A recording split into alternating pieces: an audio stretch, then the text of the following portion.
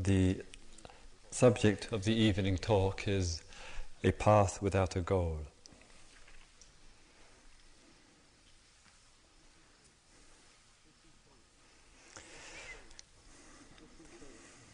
If we take into consideration the teachings of the Buddha, and I'm not particularly referring here to the historical person of Gautama Siddhartha, we see, looking in a general way, that there has been, in the course of history, a certain evolution which has taken place, and the evolution of the process towards and of awakening has been such there has been a constant revelation of fresh insights, fresh understanding suitable for a time and a culture.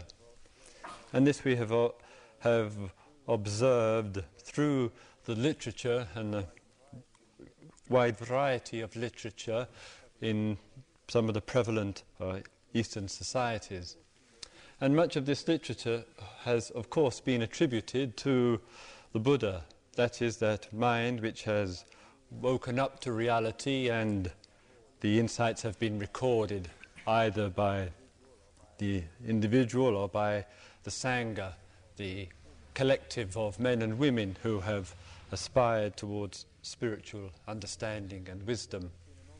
We see that there has been an ongoing process in such a way that in some of the Buddhist societies, the original source of the insight, Gautama Siddhartha, is sometimes infrequently referred to, and the format of approach has been, in the spiritual discipline of the Dharma, meeting that where the need is. In other words, that the process of insight hasn't stood still, and there has been and still is the necessity for it to meet the times and needs of people. And what we see in our present generation, in our present Western society, a certain transmission which is taking place, hopefully to meet the needs of ourselves, the spiritual, psychological and physical needs, and for each of those needs to be actively and in a very real way addressed, and therefore a dharma, a teaching which is truly appropriate for our time. And that has been the flow of emphasis both within the literature and within the practices. And some may say, in looking at in a general way, that some of the practices of the various major traditions are extraordinarily diverse in their presentation and in their style, yet some common links are there. And one of the common links and major disciplines of all the traditions is, as a core factor, meditation. In other words, however one approaches the teachings of the Buddha, it's as though one has to keep crisscrossing over the fact that meditation has a very central place in the inner transformation of the human being. And so there may be the variety of methods and techniques within that, but in, as it were, facing that and to some degree facing ourselves, we might ask ourselves, of what import, what significance does meditation have for myself?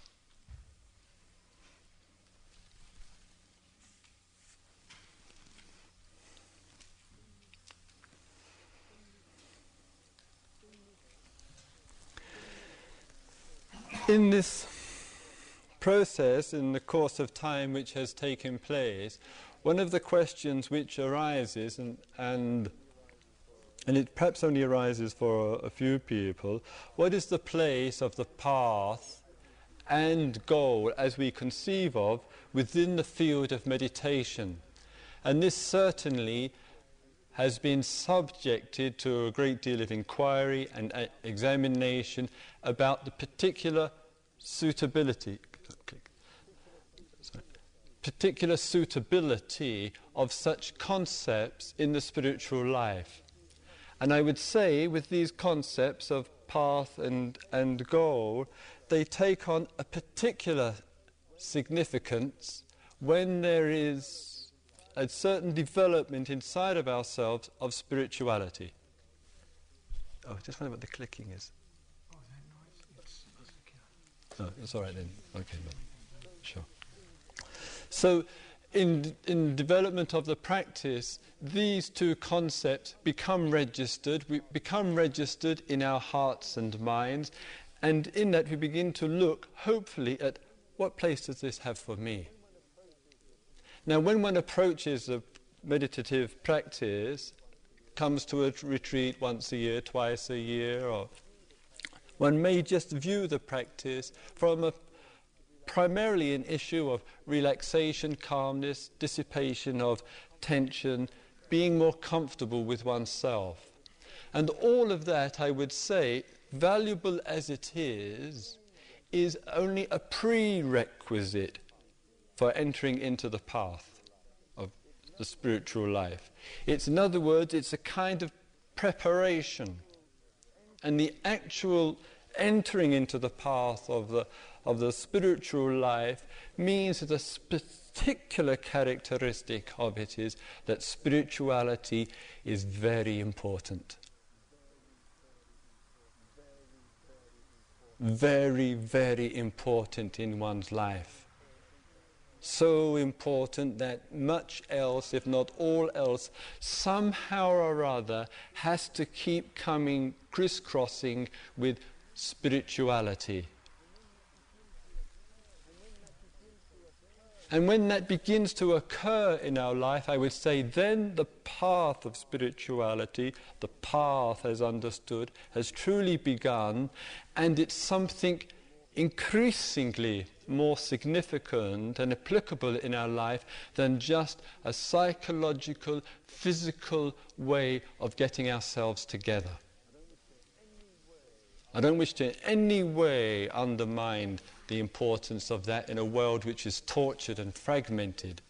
But as I mentioned, this coming from, or rather, the bringing of ourselves together, the harmonizing of ourselves together, brings out a spiritual factor. And the question obviously arises, what does this word spiritual mean in this context, in this... because that, as I say, that established in oneself is the beginning of the way, of the path.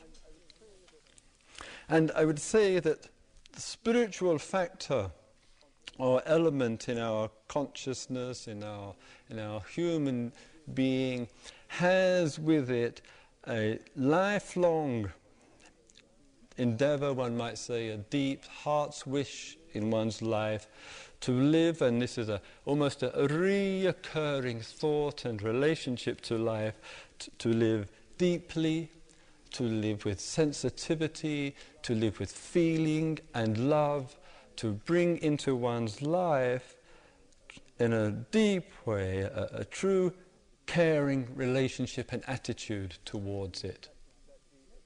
And that the establishing of that, not just for that which we love, for those that we love, for that which we're close to, but a sense of right into life itself. That it's, in other words, impersonal in the best possible meaning of that word. And sometimes we have a sense of that, this love of life and its extraordinariness, which we can feel in the trees, in our hearts, in the minds of others, in the nature. And that establishing of that through observation and understanding makes the path established. That may not mean for a person that there's a kind of sudden turnover in one's consciousness, in which one goes from just wanting to work things out, wanting to make one's life easier and more comfortable, to a spiritual path. It may not be sudden, but for some it is sudden. And for others there's a kind of gradual movement into something. And it begins to be noticeably expressed in one's life.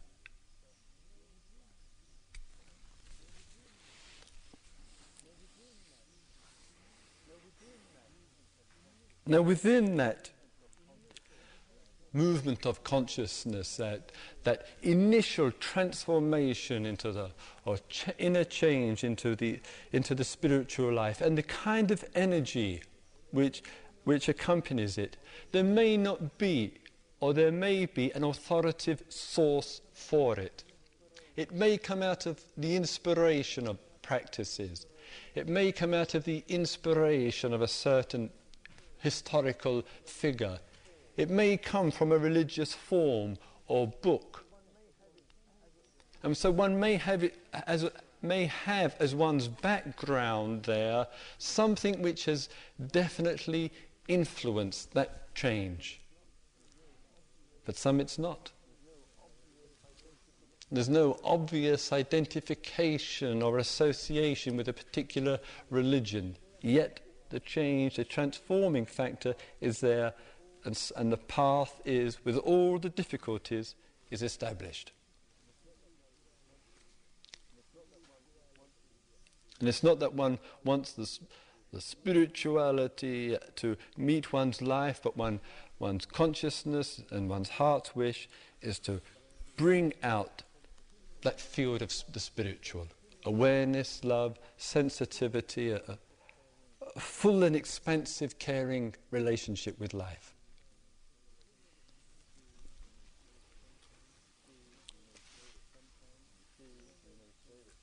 And we may say that sometimes it can almost be religion without spirituality. And spirituality is sometimes with religion and sometimes without.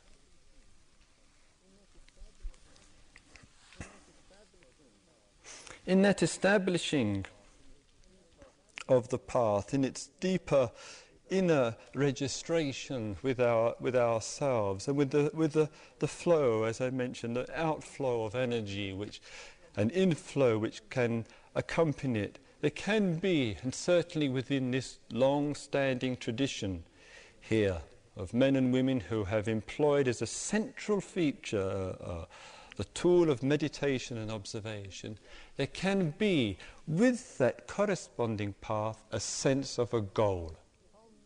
A sense, in some way or other, an apprehension that through the path there is a consummation, a certain kind of fulfillment in which one reaches the unequivocal end of all that the path entails.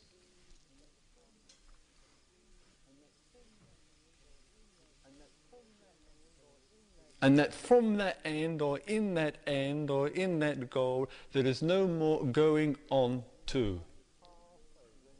And thus path as any meaning or any registration also falls away. And one sees within the religious texts of the major traditions, and certainly within the Buddhist tradition, a certain kind of emphasis which makes, almost as a promise, a certain kind of assurance to us that if one follows this particular path, in the simplified language, the eightfold path with meditation and awareness and the cultivation of that in it there will be a certain kind of fulfillment taking place which makes all of that work worthwhile.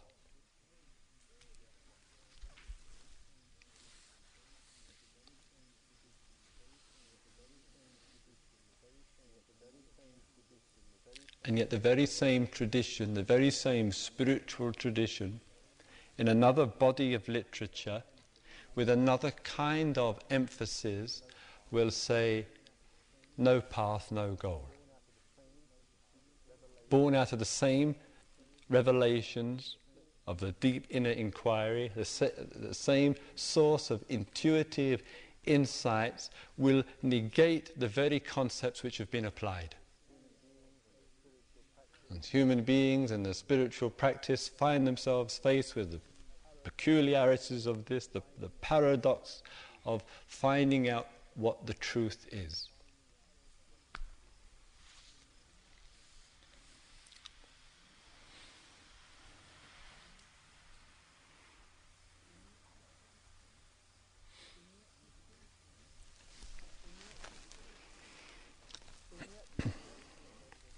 In the application and the development of the path, and in the establishing of it, and as we have had with a couple of the groups, comes up the question with some frequency too of what's the place of the effort within that path, within the cultivation of it. And one sees time and time again that one is invited to, and one encourages oneself within the path to apply a certain effort to what one is doing. And the effort itself, the energy which arises, is directed to the activity. In directing the attention to that activity, it helps one to cut through certain kinds of mind states. It helps one to have a sense, an important sense, of going from somewhere to somewhere else. That there is an actual movement which is taking place. And the movement, through the skillful use of effort, enables one to feel a very important feeling in life, that one is getting somewhere. That one is going somewhere, that the path is actually being cultivated and developed. And so that a person, and you may be seeing here in the days here, the short days we have been here, or in your life in general, one may look back as a reference point on one's own past. One may see the spiritual being developed, and one may have a genuine sense and recognition over the years of my practice. You know, like someone said in one of the discussion groups, oh, I've been practicing, how long have you been practicing? And the person said, oh, 7 or 8 or 9 years. And the thought which arose in my mind, oh, such a short time. That in the years of developing the time and the practice, one looks back over the past and sees how that practice has been developed, and one can recognize, this is important, one can recognize some of the changes which one has gone through.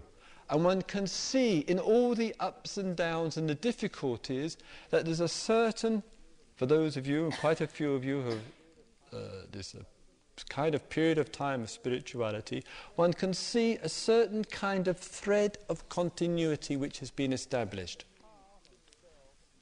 That the path itself still means something to one.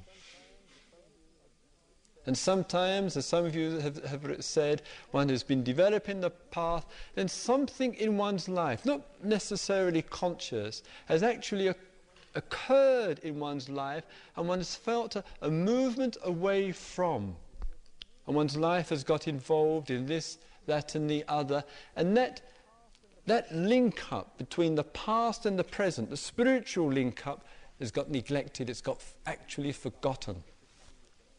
And then one starts to pick it up again and reconnect again and re-establish it again.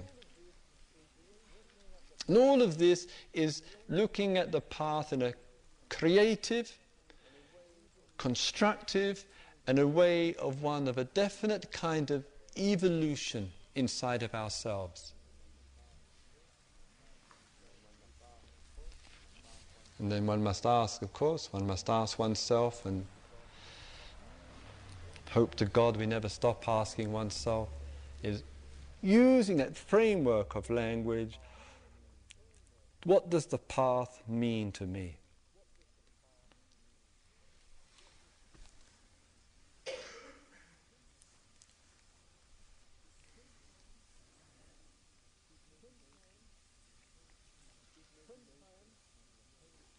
Sometimes, out of good motivation,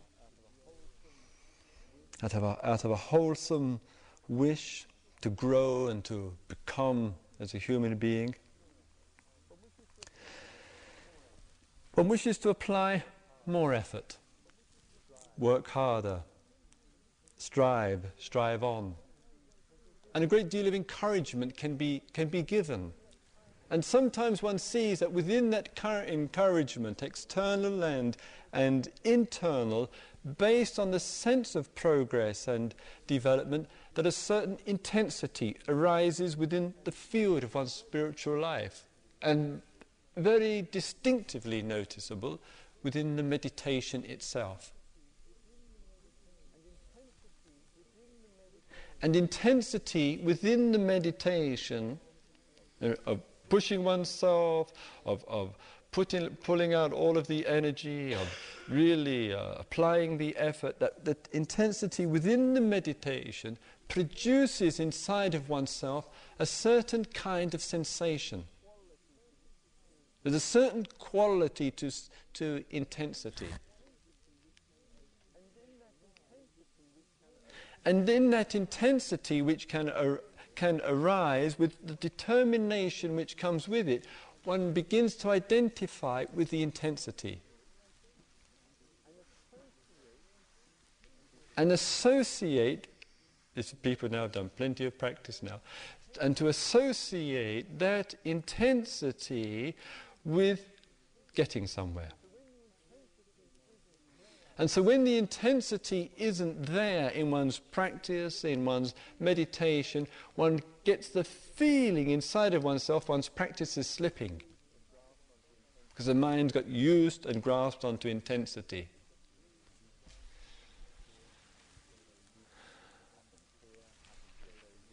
It happens here, it's happened here very recently.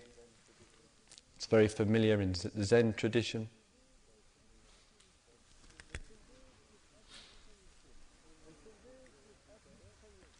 And so there's this application, and there's the direction, and the valuable directing to create that direction of effort. But it is something which is, I feel, is necessary to be applied within particular situations, and the exploration of one's mind enables one to see more clearly, when do I need to apply effort? When is that appropriate? When do I need to work with the application of effort, the energy that goes with it, and the discipline which accompanies that effort? And how can I bring these three, the effort, the discipline, and the energy, quite together inwardly?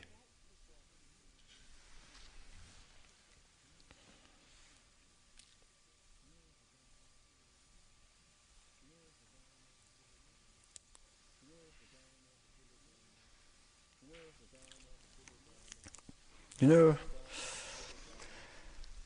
the Dharma, the Buddha Dharma, there's no teaching on the face of this earth which for so long has relentlessly, and in an unbroken chain of men and women, has so relentlessly emphasized the significance of the mind. For thousands of years, this emphasis on the mind has been the characteristic feature of the Dharma, that the mind itself is the central, let us say, a major or central element on this earth, that its sphere of influence, inwardly and outwardly, is extraordinary. So men and women who have developed and cultivated spiritual life, particularly in this tradition of the Buddha Dharma, have seen the place of the mind on earth, the mind in this universe, and what that means today, not only for the mind itself, but also and obviously for what it means in its impact on the earth, and now into the skies and heavens. So in this working with and giving the maximum care and attention to the mind and its place, one sees at times the mind pushes itself with the effort, with the striving, with the struggling against or the struggling with, it pushes itself. And we have, as a culture, somewhat of a history of pushing ourselves. We see it through our encouragement of our parents, through our education, the pushing of ourselves, the pushing of the mind. And we apply the same kind of principle, the one which we know in spirituality.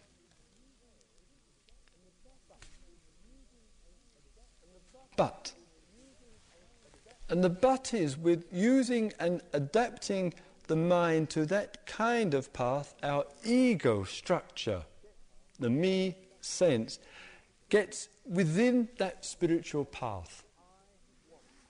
And there's the I want to get.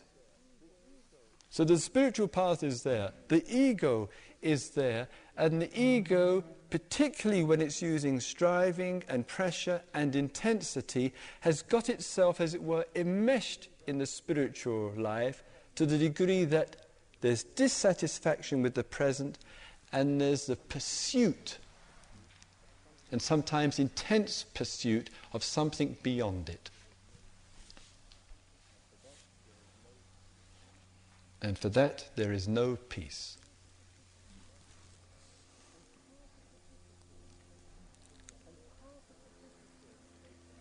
And part of the difficulty, I'm talking about here in striving and intensity and in the pushing of the mind this way, that part of the difficulty, even though the discomfort and suffering arises, part of the difficulty is in the pushing of the mind, a variety of experiences that can arise. If you sit here and you spend 15, 18, 20 hours in this meditation hall, and you sit here and just sit, and you try to be really focused and you really push your mind, you must have, as a consequence of that action on the mind, a variety of experiences, mind experiences. But the predominant, overwhelming experience at the end of that pushing of the mind in that particular way is, I had all these experiences, but it was so hard. I had all these experiences, but I went through so much suffering. I had all these experiences, but I wouldn't want to do it again. And that is the central message, the fruit, the goal, if you will, which comes through the pushing of the mind in an imbalanced and uneven way. The central overwhelming recollection of it tends to be the difficulty and the pain.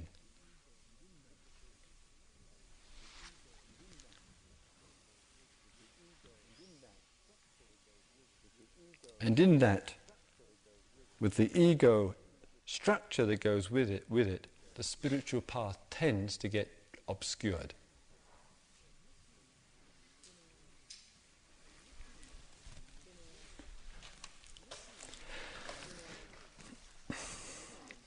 In our looking and exploring the meditation practice and our being more inwardly aware, and in our settling in that spiritual light which I referred to, the way of the practice and its evolution and the path itself can undergo another kind of order of movement. And it's not one in which you push. It's more one which takes its own flow, its own organic course. And for that one needs the resources of effort and application and care and attention and being in touch with. And one might say in the meditative journey, when one is beginning to settle in and be more steady, there is less necessity for will.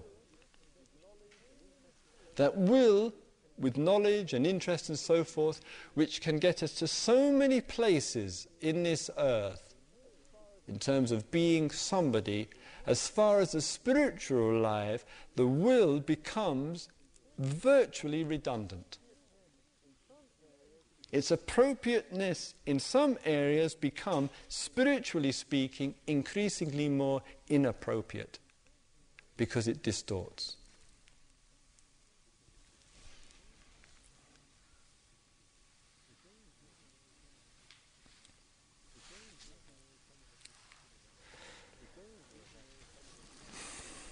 The danger of that, even though some of us would consider that a reality of our consciousness, the danger of it, of course, is that it brings inside of the mind a tendency towards slackness, towards, oh, you can't do anything, towards taking it easy, towards, well, if it's going to happen, it's going to happen. And that kind of attitude, which means that really, inwardly, one hasn't understood, because in developing and deepening the practice, with less ego power or drive in it, there is still the energy that accompanies the practice. There is still a quality of energy.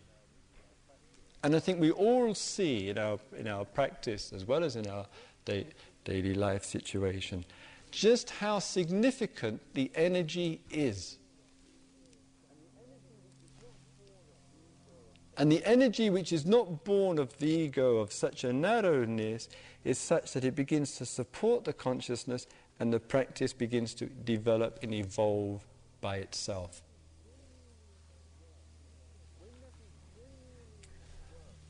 When that is genuinely at work in one's life, not as a flippant philosophy or a romantic idealism, when that's genuinely at work in one's life in the deepening of one's practice, one of the characteristic signs of it is that one has the genuine sense in one's life that what happens in one's life, and particularly the unexpected, happens to one because it needs to happen. That one needs to experience these things. And there's a kind of relationship to life in which, as the spiritual journey develops and deepens itself, there's not the sense so much of being the victim of life, of having events overwhelm one or suffocate one or drown one. And though one's mind and heart and emotional life may go through much difficulty, when the establishing of that spiritual path is there, there's a genuine intuitive sense. This needs to happen to me. This is something that I have to learn about. This is something which is my practice. And so that the spiritual mind begins more and more, as the practice genuinely develops, to have the sense that the variety of life experiences all fall into the light of the spiritual life. All of them without any exception.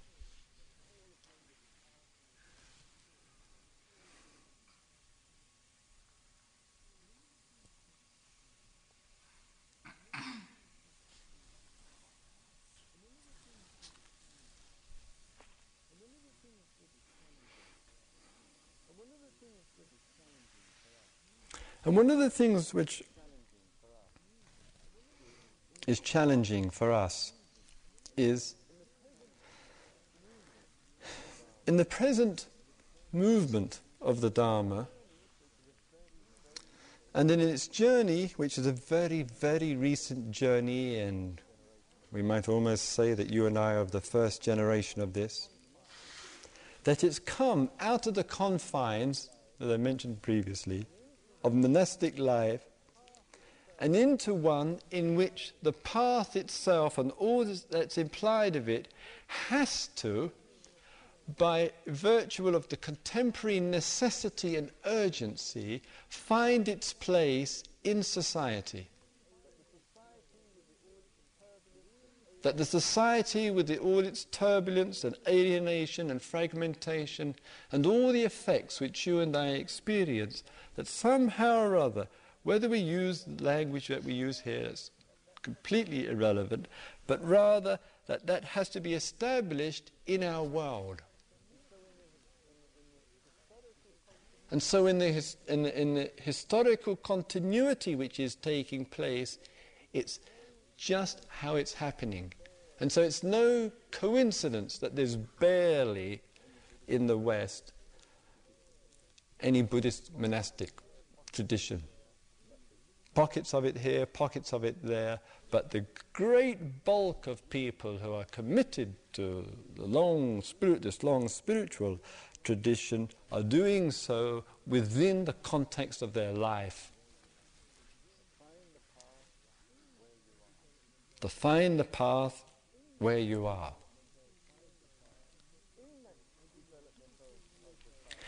In that development of the path, and in the skillful use of effort when it is appropriate, and the humility and the understanding of just being steady and still and mindful and aware and allowing things to deepen by and within themselves, within that particular process and activity, still the concept of goal can arise.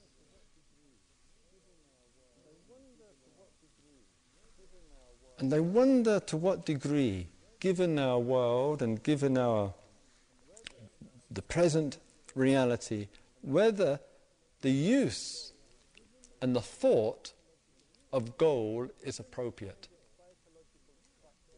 Given the kind of psychological structure which we have, with our goal orientation and wanting to get somewhere in life, whether or not in our own society we're reinforcing something which becomes a pressure against us,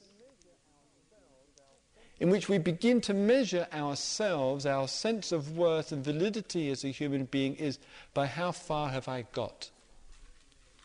How closer am I? When will I be enlightened? When will I get satori? When will there be moksha? Or when will I be full of love or compassion or whatever it might be?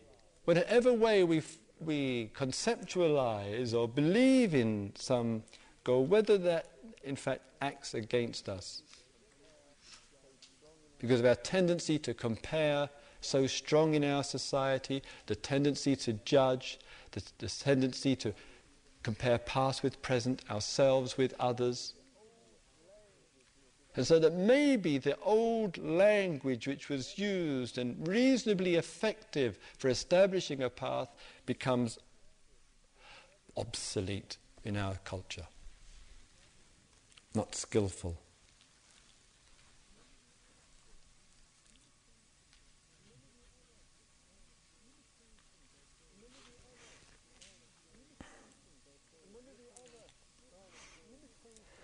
And one of the other rather limitations, I say, of looking in a strict form of path and goal is if one uses that and tries to emphasize in one's life the coming upon some experience, and so often the goal is seen as somehow or other doing things to come across a particular experience. And in any form of particular experience, whatever that form of experience is, one's wish so often is to apply a particular label to it, which somehow or other is in order to affirm that one has got something. And the message, and it's the message from, and particularly from the East, still keeps going out to us in that particular way. So that some experience may arise, it may be totally unfamiliar, and then one looks around one's dictionary of religious language to try to apply a particular thing to have something, to have gotten something. And one says, this is the end. This is where I want to come to, or this is where I need to get back to. And I wonder whether in thinking that way, in believing that way, in drawing a conclusion that way, what we actually do is give a sense of finiteness to spiritual life. That by drawing any kind of conclusion from any experience is in somehow or other to reduce spirituality to a particular event and solidify it in some way or other around an experience. And say this, even if it's only to oneself, this is it.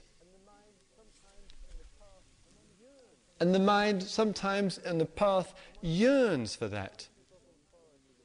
And one has had from the voices of authority, the voices of religious authority, and in this long-standing spiritual tradition, the voices of religious authority, still exerting a strong enough influence to say this, to this, to this, and then this.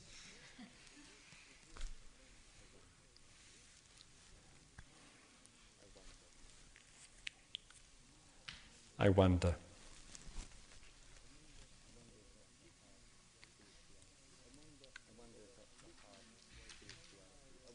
I wonder if that's the heart of spirituality. I wonder whether looking in that way somehow or other places a limitation, puts a brake on, forms a conclusion in which one becomes entrenched in that conclusion, either by having such an experience or by not having it.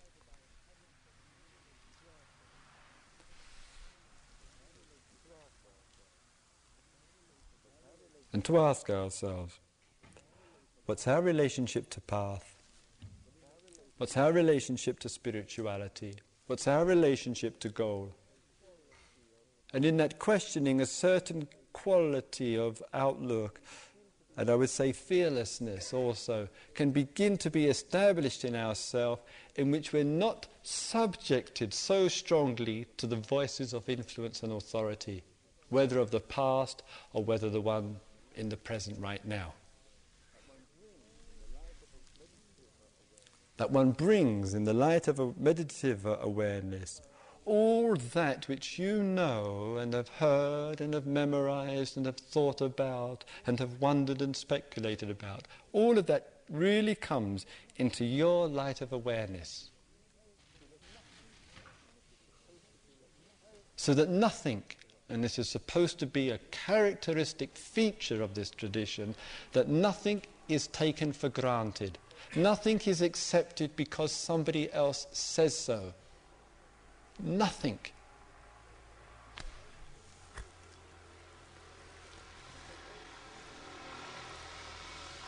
And so though things may agree, one side with one message that you receive from one spiritual authority on the one side, and one may say one agrees with that, and then you get another, possibly this evening, from the other side, and one says one may agree with that.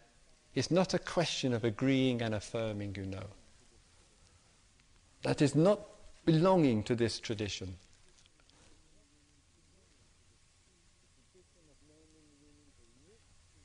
It's a tradition of men and women who look to see for themselves how you see, how your experience is, how your understanding is, and within that seeing and understanding, in such a way that if there's change taking place, there's evolution taking place, the seeing and the understanding may well change along with it.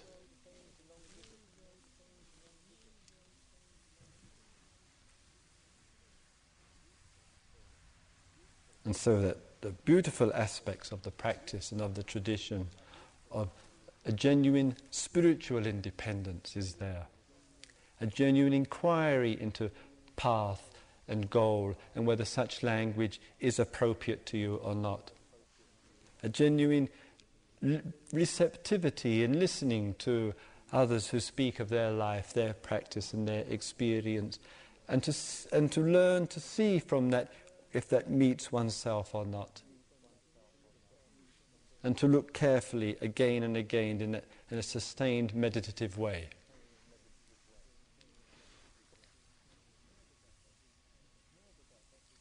And out of that requires that focus and attentiveness and that ongoing energy. The ongoing energy which is still manifesting itself over these thousands of years. May all beings be in touch with themselves. May all beings be in touch with the way of life.